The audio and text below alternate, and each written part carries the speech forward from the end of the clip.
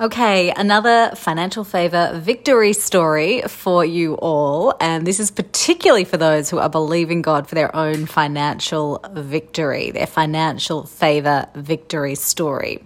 So I'm here in the United States and doing a lot of internal domestic travel while here, which is great. And I have a rather large suitcase. As you can imagine, I'm in the United States for 3 months. And while the international suitcase limits are fairly large, the domestic suitcase travel limits are significantly smaller. So my suitcase often goes above the weight limit for these domestic flights. Anyway, on a recent leg of my domestic travel, I was over the weight limit by £9 and I was asked to pay a $50 fee. And I'd already paid my airfare and had already paid extra luggage fee, and this was on top of that original fee. And I couldn't dispute the fact that my bag was £9 over, and I was a little bit annoyed, but I was like, oh well, it's $50, God, I'll pay it. Anyway, after checking my bag, I realised actually £9 is only 4 kilos over the limit. 4 kilos is not much. I could have easily taken some stuff out of the suitcase and put it in my carry-on because I had nothing in my carry-on luggage. And so I was sitting in the lounge waiting for my flight, just a little bit annoyed because $50, look, it's not a huge amount, but it's something. And I was sitting there and I was like, Lord, okay, praise Jesus. I made a mistake because if I'd known that £9 was only 4 kilos, I would have taken the extra weight out. Anyway, I have right in front of me the payment receipt for that $50. And I wrote on it in that waiting lounge at the airport, I wrote all of my scriptures about recompensing for any financial loss in our lives. And it's not just financial loss, but anything that is taken from us, that we lose out on, that we miss out on. Whether it is the devil or our own mistakes, when we come to the Lord with it, He promises in Scripture, Joel 2:25 and Proverbs 6:31, that He will restore anything stolen from us, taken from us. And not only will He restore it, but will restore it in sevenfold portion. Proverbs 6:31, if the thief is caught, he has to pay back sevenfold.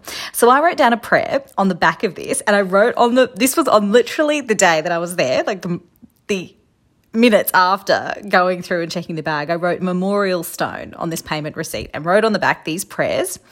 And I said, 7 times $50 equals $350 in my bank account in Jesus' glorious, victorious name. And so I wrote that and I stuck it in my diary, put it in my diary, and I was like, God, I trust you that you are going to restore this $50 in a sevenfold portion. That was 1 week ago today, ladies and gentlemen. 7 days on, I have received almost to the dollar 7 times what I, quote unquote, lost in that $50 luggage fee. Almost to the dollar 7 times through very generous donations from some supporters of my ministry.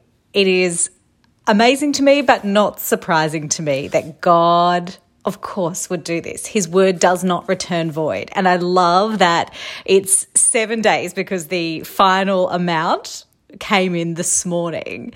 And so 7 days on, 7 times what I quote unquote lost, I have received back. Again, almost to the dollar. So God, His word never returns void. That is what the prophet Isaiah tells us in Isaiah 55:11. The word of God shall not, cannot return void, but it will accomplish that which He purposes and succeed in the thing for which the word was sent. So praise God. This is why we must know the word of God, because unless we know it, we cannot possess it. We cannot possess promises that we do not know are ours. So praise God, glory to God. God bless you. Oh, and as a postscript, I had to say that nobody knew about this. I had not disclosed this to anybody. So these supporters had no clue that I was believing God for a sevenfold recompense. That was completely separate, their inclination and their Holy Spirit prompting to give me those donations. So glory to God.